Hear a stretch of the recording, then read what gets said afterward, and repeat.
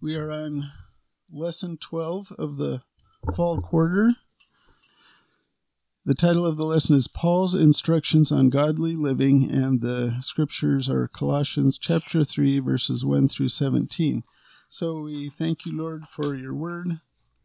We thank you for Paul, who gives us doctrine and what we have, tells us what we have, and then tells us what that means as far as how we should live.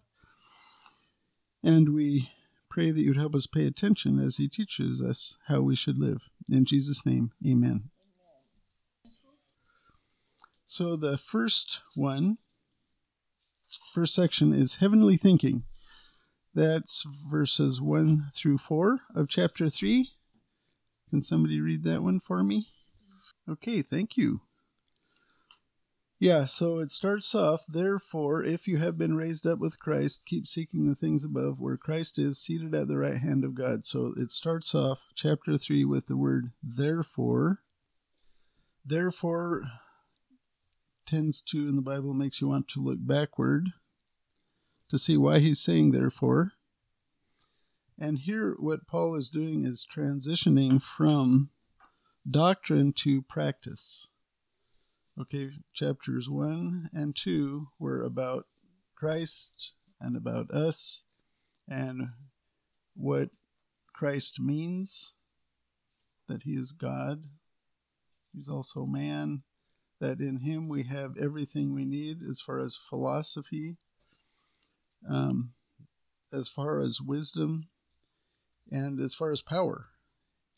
And so now he's going from orthodoxy. Remember, orthodoxy means correct belief.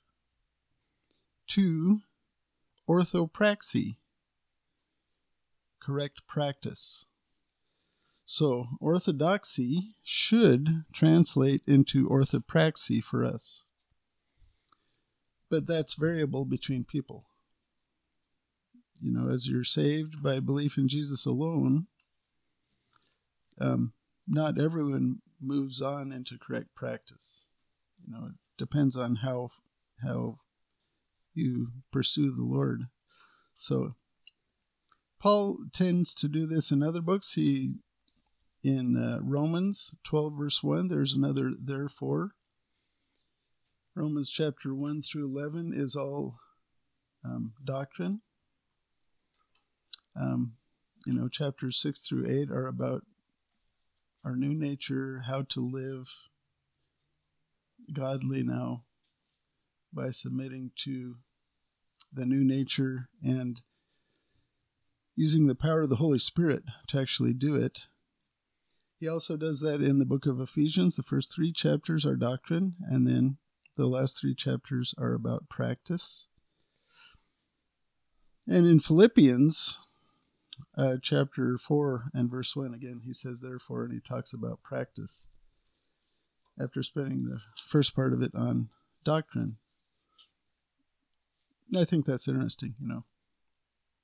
In Ephesians chapters 1 through 3, there's absolutely no commands all the way through the first 3 chapters. And in chapters 4 through 6, there's something like 35 or 38 commands. Including putting on the armor of God. And, because the first 3 chapters are telling you what you have. You have the resources you need to do this. The unbeliever does not have the resources to obey the commands, because all they have is their sin nature. And so the sin nature refuses to obey the commands. Now in Revelation, which John wrote, that pattern is reversed. Jesus in his letters, chapters 2 and 3, gives practice to the churches. He gives commands to the churches. And then the motivation is given in chapters 4 through 22, which is the description of the tribulation period. That motivates you to do what he says in chapters 2 and 3. But anyway, so it says, therefore, if you have been raised up with Christ, keep seeking the things above. So what does that mean, to keep seeking the things above? seeking the things above means your life should begin to reflect heaven's values as you follow the Lord, once you're saved. Should begin to reflect heaven's values. Some of us, it takes a bat to the side of the head to get woken up to, you need to do that, Others, it doesn't, like my mother, she just heard a sermon when she was 17. And she decided to follow the Lord then. She had believed in the Lord earlier.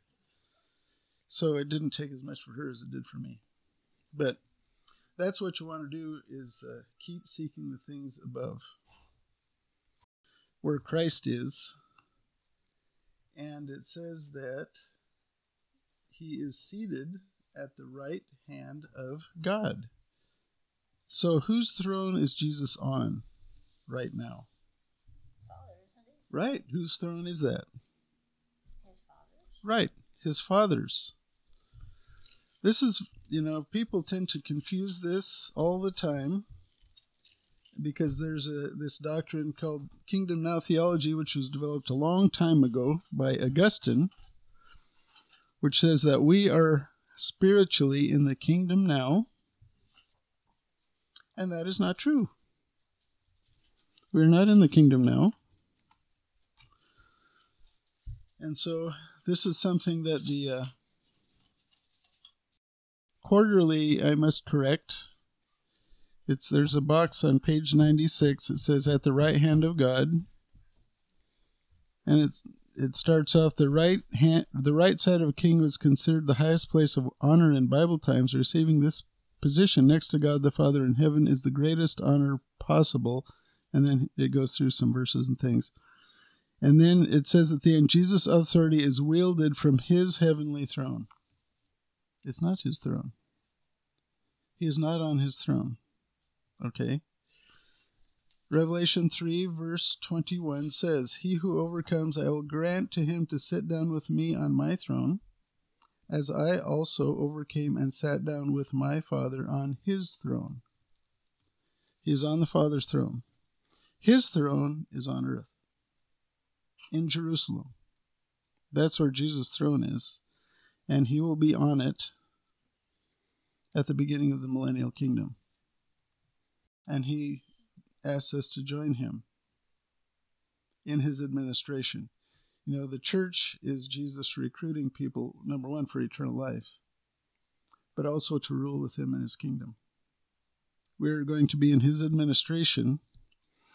And so I think this is very, it seems nitpicky to attack the quarterly because of this, but it's a very important difference. Jesus is on the Father's throne, where he is acting as our high priest right now from heaven. And he's doing all sorts of things. He is building the church. He gives spiritual gifts. He upholds the world with his power. And, all sorts of things. But he is not ruling politically as he will in the millennium.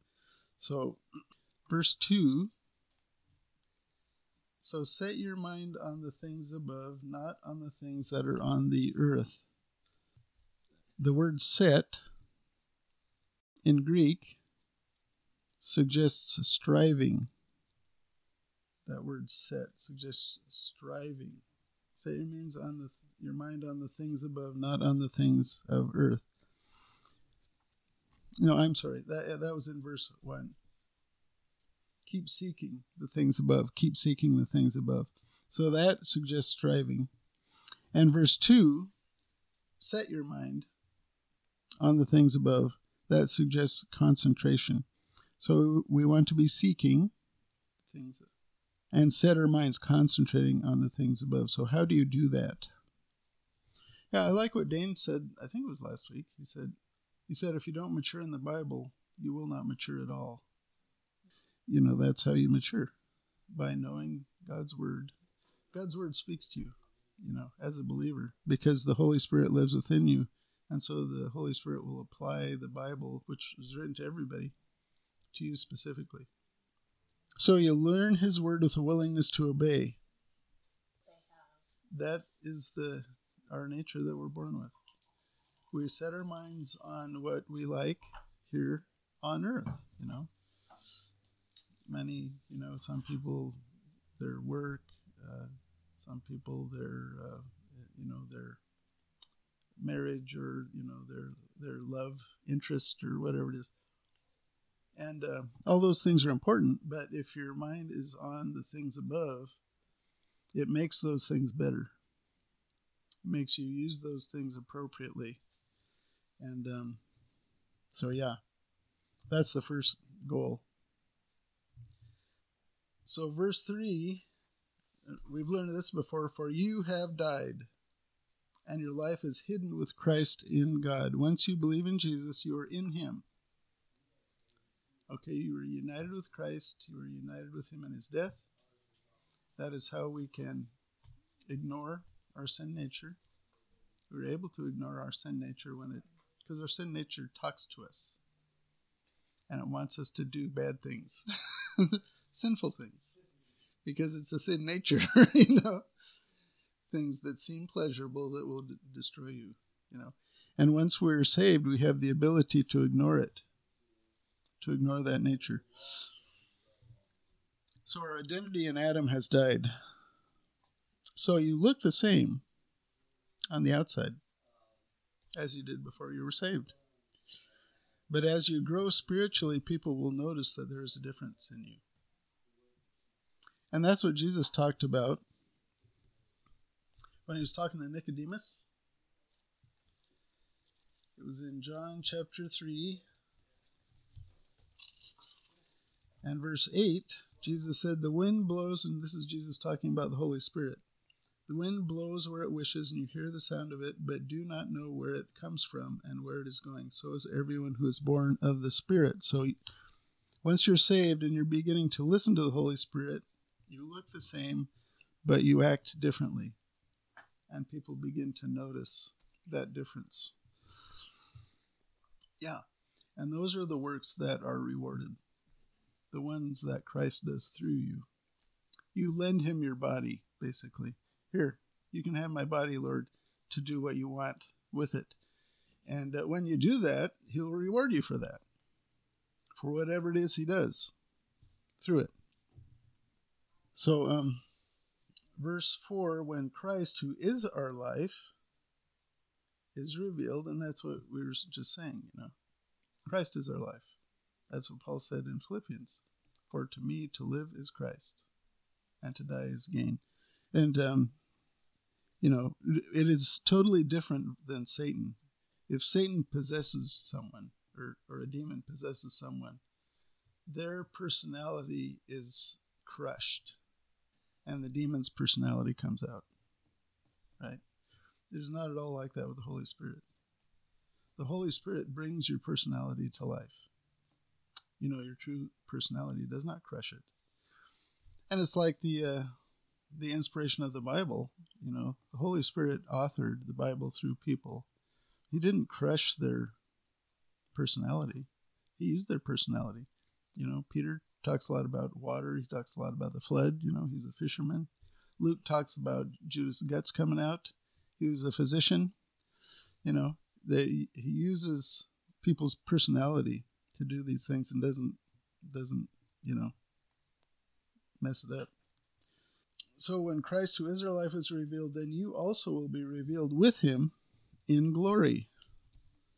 So what is he talking about there? We will be revealed with him in glory. Yeah, I think that's speaking of this. It's 1 Corinthians 15, 51 and 52. Behold, I tell you a mystery. We will not all sleep, but we will all be changed in a moment, in the twinkling of an eye, at the last trumpet. For the trumpet will sound, and the dead will be raised imperishable, and we will be changed.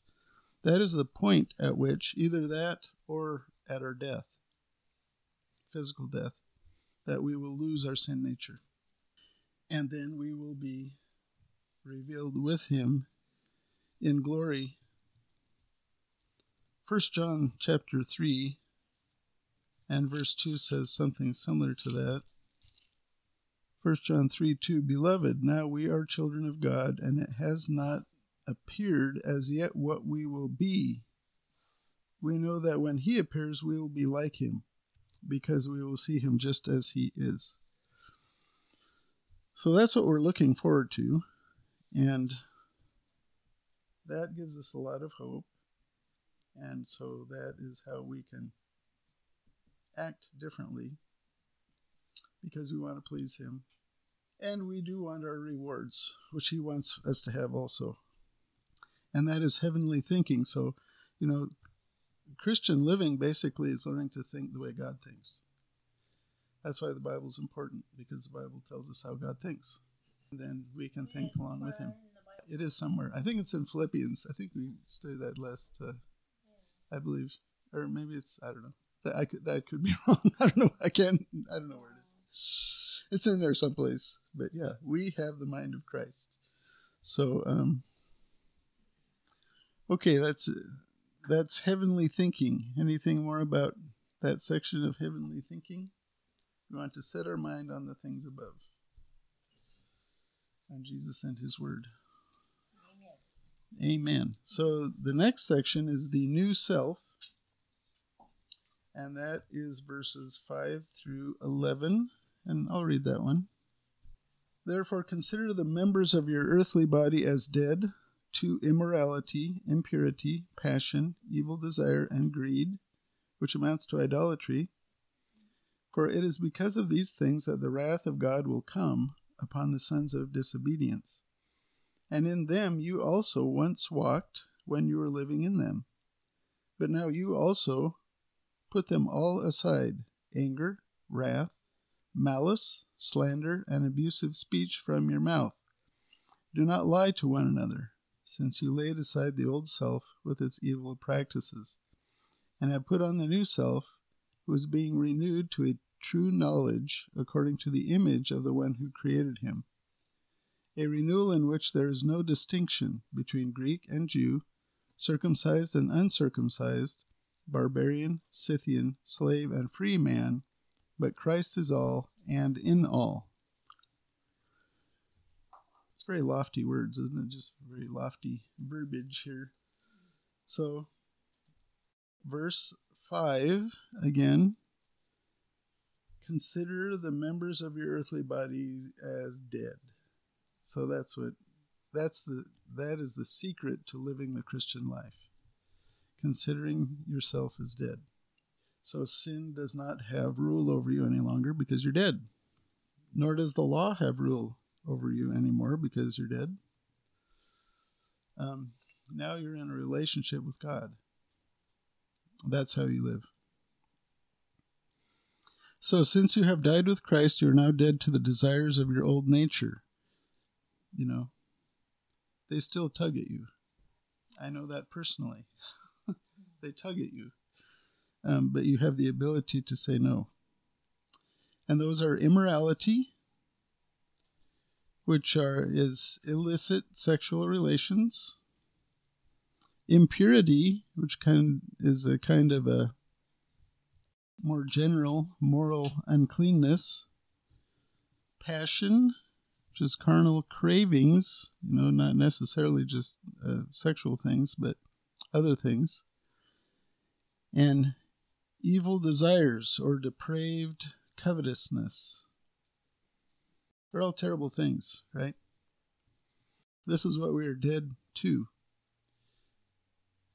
And then it says, for it is because of these things that the wrath of God will come upon the sons of disobedience. What is he saying there?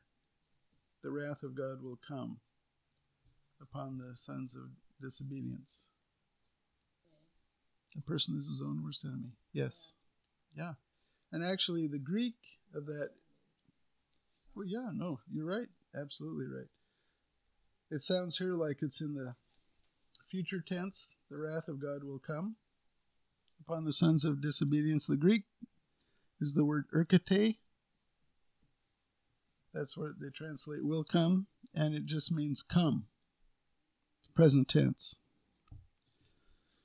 And that is, Romans chapter 1, verses 18 through 32 talks about the wrath of God is present already. Yeah, but John 3:36, this is John the Baptist speaking. He says, "He who believes in the Son has eternal life, but he who does not obey the Son in the sense of trusting him, will not see life, but the wrath of God abides on him." So the unbeliever lives with the wrath of God abiding on them.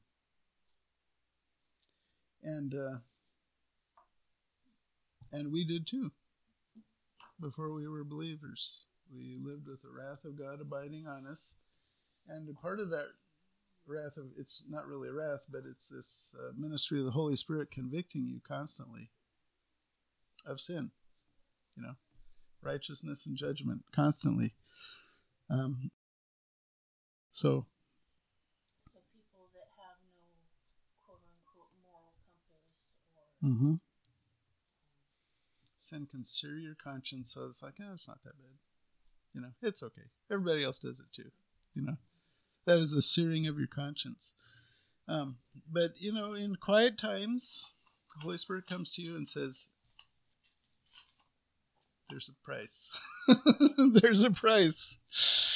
So now these practices in the believer, it says, "For it is because of these things that the wrath of God will come upon the sons of disobedience."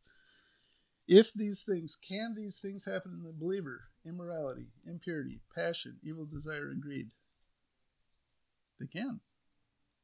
The believer is not immune to these things if they listen to their sin nature, which they can. We can do that if we wish.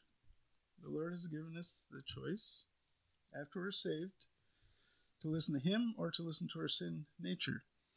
And if you do listen to your sin nature, then you can expect this.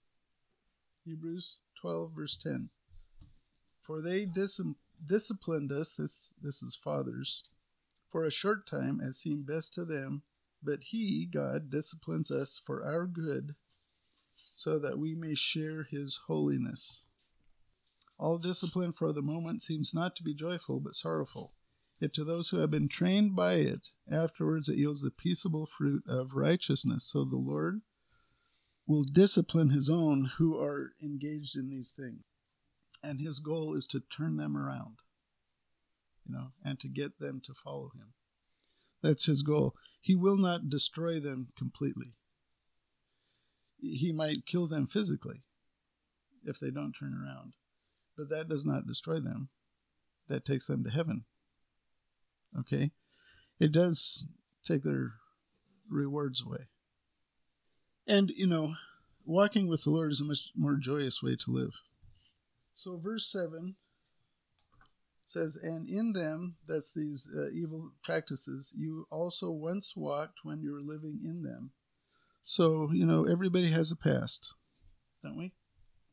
We all have a past. Romans 3:23 says, "All have sinned and fallen short of the glory of God." So, believers cannot say, "Oh, I'm better than you," to anyone else, because we all have a past. And we're all born into this world sinners needing a Savior. And somehow the Lord convinced us to believe him. So that's a great thing, that we can tell other people who are sinners too, we were sinners and we were saved. Does that mean we're better than you? No. It means we trusted the one who is better than you. and that's it. And so that way we can evangelize. So verse 8, "But now you also put them all aside." See, these things, the first list kind of tended to center around sexual things. Not totally, but this one talks about anger. "Put them all aside: anger, wrath, malice, slander, and abusive speech from your mouth." So we are dead to those things. We don't have to engage. When we're provoked, we tend to, at least I do, I tend to be very quick to come back And you have to train yourself to be a little slower. Give the Holy Spirit time to work on you before you come back. And that's a training process too, to just give it a sec. And then he goes on to say, verse 9, do not lie to one another, since you laid aside the old self with its evil practices. Dane said this, I think, last week too. If we lie, we are aligning ourselves with the devil. Every time we lie. There's no such thing as a white lie. A lie is associated with the devil because he is the father of lies, And so as a Christian, you can align yourself temporarily with the devil by lying. So we don't want to lie. White lies count. Yes, any lie counts. So we want to be truthful, and that's why we don't want to do these other things, because these other things make us want to lie. Because they make us want to cover it up. So yeah, you want to be known for your truthfulness. You want other people to know that if you say something, they can count on you. So be very careful when you're agreeing to something with someone. Or even like meeting together with them. You want to meet at this time? Think. Give the Holy Spirit time to work. Do I really want to? Before you say yes. If you say yes, you go. Doesn't matter how you feel. If you say yes, agree, you go. You do it. Yeah, it's okay to give compliments. You want them to be truthful compliments. And, you don't have to be, I would say, you should just talk less. If you can't say something good, just talk less. So verse 10, and have put on the new self, who is being renewed to a true knowledge according to the image of the one who created him. Yeah, that's the Lord's goal for us, to make us into his image, his own image. We don't want to lie because we are associated with the one who not only does not lie, but he is the truth himself. Jesus said, I am the way, the life, and the truth. No one can come to the Father but through me. So Jesus, not only does not lie, he's the definition of truth. And we are associated with him. So verse 10, as we put on the new self, we do what we ought to do. I remember when I was less mature. I feel like I've matured over the years, spiritually. When I was first following the Lord, I didn't know what the word spiritual meant. I couldn't get it. I couldn't grasp it. What is spiritual? What is that? I didn't know what it meant. And finally I learned, well, it just means being obedient.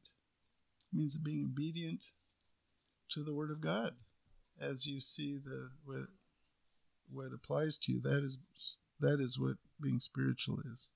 Can I say a word? Of course you can. As you take on the responsibility that the Lord gives you, you mature. Right. Maturity has absolutely nothing to do with age. Do we understand this? Yeah. Maturity has to do with submission to God's will. There are believers who are old, who are immature. A lot of believers are that way. Who are old physically, but they're immature spiritually because they refuse to submit to the will of God for their lives. They don't want to. Okay? And so it has absolutely nothing to do with age. You can be as mature. I would say Dane is a mature Christian. He's young. He's a young guy, I forget sometimes the difference in our ages. He's younger than my son is. And I forget because he is mature. So, and that's what we want to be, because people come to the Lord as children. That doesn't mean they have to remain spiritual children. They can grow into maturity at a young age. And their life will be very useful for God because they have a long time to go, and where the Lord can use them. So verse 11, a renewal in which there's no distinction He's talking about this renewal of putting on your new self. A renewal in which there is no distinction between Greek and Jew, circumcised and uncircumcised, barbarian, Scythian, slave, and free man, but Christ is all and in all. Now, this goes against this philosophy that has begun to infiltrate the church. There's no distinction between the Greek and the Jew. Okay? So, the Greek is everything that isn't Jew. And then there's the Jew. The Jew is the chosen person. They are the chosen people. They're the chosen people of God. Between the circumcised and the uncircumcised, so the circumcised are practicing Jews. The uncircumcised are, outside of that covenant, the Abrahamic covenant. Gentiles can be circumcised in the heart. It's not necessary for them to be circumcised physically. And actually, the New Testament tells them, Paul tells them, if you get circumcised, it won't do you any good as far as your spiritual health. That was for the Jewish people. In the Abrahamic covenant, I've said this before, if I was Jewish, which I'm not, and I had a son, I would circumcise him because the Abrahamic covenant is intact still for the Jews. We were grafted into the Abrahamic covenant. But for Gentiles, it's not necessary. Now, you can circumcise your kids for health reasons. I think that's a good reason to do it, too. Because, getting an infection there is bad. It's a bad place to have a problem. And I've seen that. And done circumcisions on adults for that reason. So, but anyway, so that I went off on a rabbit trail a little bit. Yeah, I think there are physical benefits of it. If you take good care of it, keep it clean and stuff, it's okay. But, I dealt with people because I was in the military, and people would go out in the field for, weeks on end, and it was just gross, and they would get infections under there. Yeah. So, but anyway, it's kind of a humbling sign, isn't it? That the Lord to cut that off. Very personal part. Anyway. Okay, where were we? Okay. Yeah. So, but basically, there's this issue that people saying, oh, we have to do away with racism in the church. Greek and Jew, that's races. It's already done away with. All we have to do is listen to the Lord, and the racism is done away with already. We don't have to pay any special attention to it. So, just follow the Lord. Trust and obey. Yeah. Slave and free man. So that is kind of economic differences. The barbarians are uncultured people. So Christ is available to every single person, irrespective of what category they are in. And so that went against what the incipient Gnostics were teaching, as though, you have to learn the deep secrets to be. No, you don't. You just need to read the Bible. That's all. Christ breaks down all barriers between. So we don't have to worry about critical race theory other than to stomp it out. Yeah, that's the only thing you have to do is stomp out critical race theory, because it is a vile philosophy. Barriers between people. So, section C, God's chosen people. That's verses 12 through 14. Somebody want to read that? Verses 12 through 14. Thank you, ma'am. So, as those who have been chosen of God, holy and beloved, put on a heart of compassion, kindness, humility, gentleness, and patience. Chosen of God. Did you know you were chosen of God? Yes. How does that make you feel? Yeah, it makes you feel good, doesn't it? It makes you feel good. Jesus, like you're picking a team and at recess, you get picked for the team. Doesn't that make you feel good? You're saying no. It almost seems. John 15:16, in the upper room discourse, Jesus said, "You did not choose me, but I chose you and appointed you, that you would go and bear fruit, and that your fruit would remain, so that whatever you ask of the Father in my name, he may give you." So that's a promise of answered prayer there.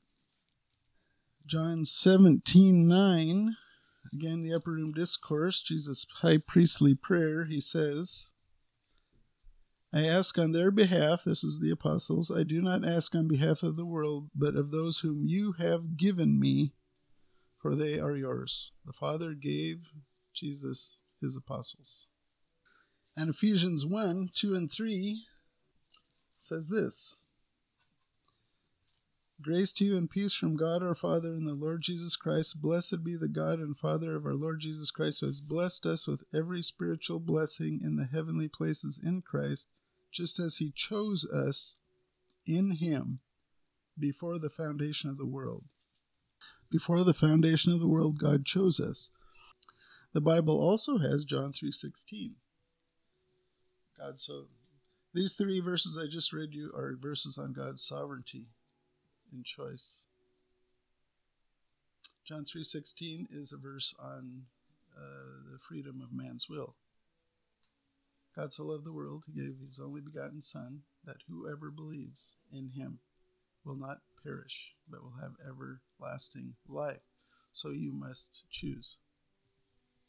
Acts 16:31 says, the Philippian jailer asked, how might I be saved? Believe on the Lord Jesus and you will be saved. That is your choice. Okay? The Bible teaches both things simultaneously. God chooses, we choose. You cannot be saved if you do not choose. God chose. Okay, thank you. That's the one I like best. He is omniscient, he knows. But, so both things are true. God is sovereign. We must choose. And when we choose, he chose. So anyway, I like talking about it. Exactly. Yeah, there is a concept called open theism, which is that God doesn't know what people will choose. He knows the possibilities, but he waits for them to choose. And that arose in evangelical circles. That's a terrible heresy against the omniscience of God. Yeah. No, God foreknows all things. So, and he loves us anyway. Yeah. So we are beloved of God. So those who have been chosen of God, holy and beloved. So we are holy. When it says we are holy, what does that mean? Set apart. Yeah. Holy means set apart to God. Believers in Christ are set apart to God. Now, this is what we are to put on after taking off what we just talked about in section B. We are to put on compassion, kindness, humility, gentleness, and patience. And yes, those are fruits of the Spirit. So as you allow the Spirit if you yield to the Spirit as you're reading the Bible and he urges you somewhere, these things will be expressed in your life. You don't have to gin them up, You can't gin them up. All you do is listen to the Lord, do what he says, and these things will be naturally expressed through you. So verse 13, bearing with one another. Now, is that hard? Sometimes. Yeah, sometimes, people irritate us. So we have to bear with one another. That's what poor Judy is having to do right now. she's having to bear with this guy who doesn't have control of his faculties. That can be difficult. So we should pray for strength for Judy. And the fruit of the Spirit, because it's difficult. So, and forgiving each other. Yeah, because do we sin against each other? Yes, we do. And we want to be willing to forgive. So whoever has a complaint against anyone, and this is the way we should do it, just as the Lord forgave you, so also should you. Just think of what the Lord forgave you. So we want to be like him. We want to forgive like him. And it keeps us from getting bitter. You know, if we don't forgive, we become bitter.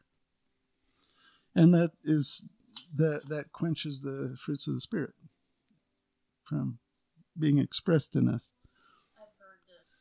So, and beyond all these things, put on love. That's kind of the cherry on the top. Love is the cherry on the top, which is the perfect bond of unity. And this is the Greek word agape. And how is that? How do you love agape like? Mm-hmm. Yeah. Right. It is not really a feeling.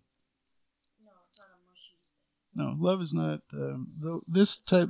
It's what you do. Yeah. Eros, is romantic love. There's a lot of feelings involved in that. There's phileo, which is brotherly love. There's storge, which is familial love in the family. These are Greek, has 4 words for love, and then there's agape. Agape is a decision of the will. I'm going to do what's best for somebody else. And sometimes at a sacrifice to myself. So it's not mushy. It's not a mushy love. It's a decision that I will do what's best for somebody else. That's we can't do that. No, we can't do that. Right. That's why for me it's easier to just take it day by day. Okay, Lord, what would you like for me today? And go that way, and he will grow me, Because when I think about loving. Okay, D is a grateful heart. Verses 15 through 17. Verse 15, let the peace of Christ rule in your hearts, to which indeed you were called in one body, and be thankful. Let the word of Christ richly dwell within you, with all wisdom teaching and admonishing one another with psalms and hymns and spiritual songs, singing with thankfulness in your hearts to God. Whatever you do, in word or deed, do all in the name of the Lord Jesus, giving thanks through him to God the Father. So let the peace of Christ rule in your hearts. Do we need peace in our hearts? We need peace in our hearts. Jesus said, peace I leave with you, my peace I give to you. Not as the world gives do I give to you. Do not let your heart be troubled, nor let it be fearful. So you never need to be fearful. You don't need to be troubled, because Jesus has given you his peace. And sometimes we do get our feathers ruffled. And that's why we have that instruction in Philippians to be anxious for nothing, but in everything with prayer and petition. But prayer will bring the peace back. The peace that surpasses understanding. Yeah, so, and then be thankful. We know from 1 Thessalonians 5:18 that it is God's will for us to be thankful in all things. So we should be the most thankful people in the world, and that's good since we're coming up on Thanksgiving. So we want to be thankful. And then verse 16, singing is good. When I was a teenager, I hated singing. Yeah. So you want to admonish one another with psalms and hymns and spiritual songs, singing with thankfulness in your hearts to God. Singing is good. God likes it. And verse 17, whatever you do in word or deed, do all in the name of the Lord Jesus. So whatever you do it for the Lord Jesus. That will help you do good things. You said, if I do this for the Lord Jesus, I want it to be something that's, upright. And then you glorify the Lord Jesus as you do it, and the Father. When you glorify the Lord Jesus, you glorify the Father also, which is your purpose for existence. And that's what makes you happy. When you're doing what you were made to do. Yeah. So that's what we want to do. So we thank you for this, Lord, in Jesus' name, amen.